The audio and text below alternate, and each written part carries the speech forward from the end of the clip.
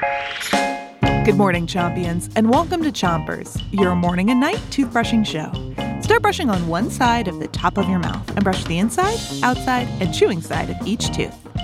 3, 2, 1, brush. It's Communication Week, and today we have some true or false for you. I'll tell you something about communication, and if it's true, give me a thumbs up. If it's false, thumbs down. Ready for your first one? True or false? Grown-ups can read your mind.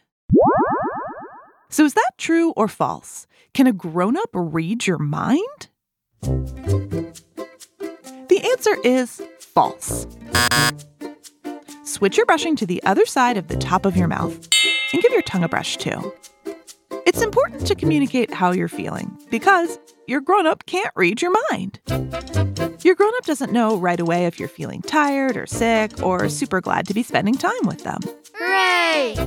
Whether you want to do something or feel like you need a hug, verbally communicating how you feel is a great way to make sure your grown-up knows what you want or need. I'm hungry.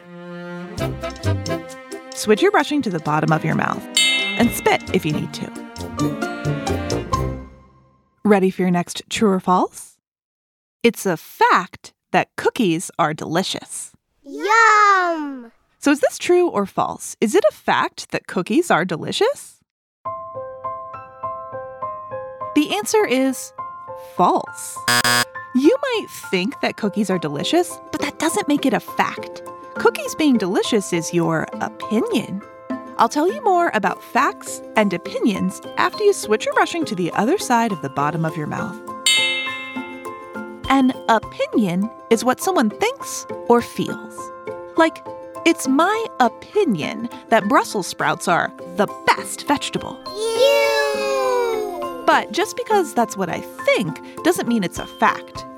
A fact is something that is known or proved to be true. Like, it's a fact that Brussels sprouts are a vegetable. But which vegetable is best is up to you. It's your opinion.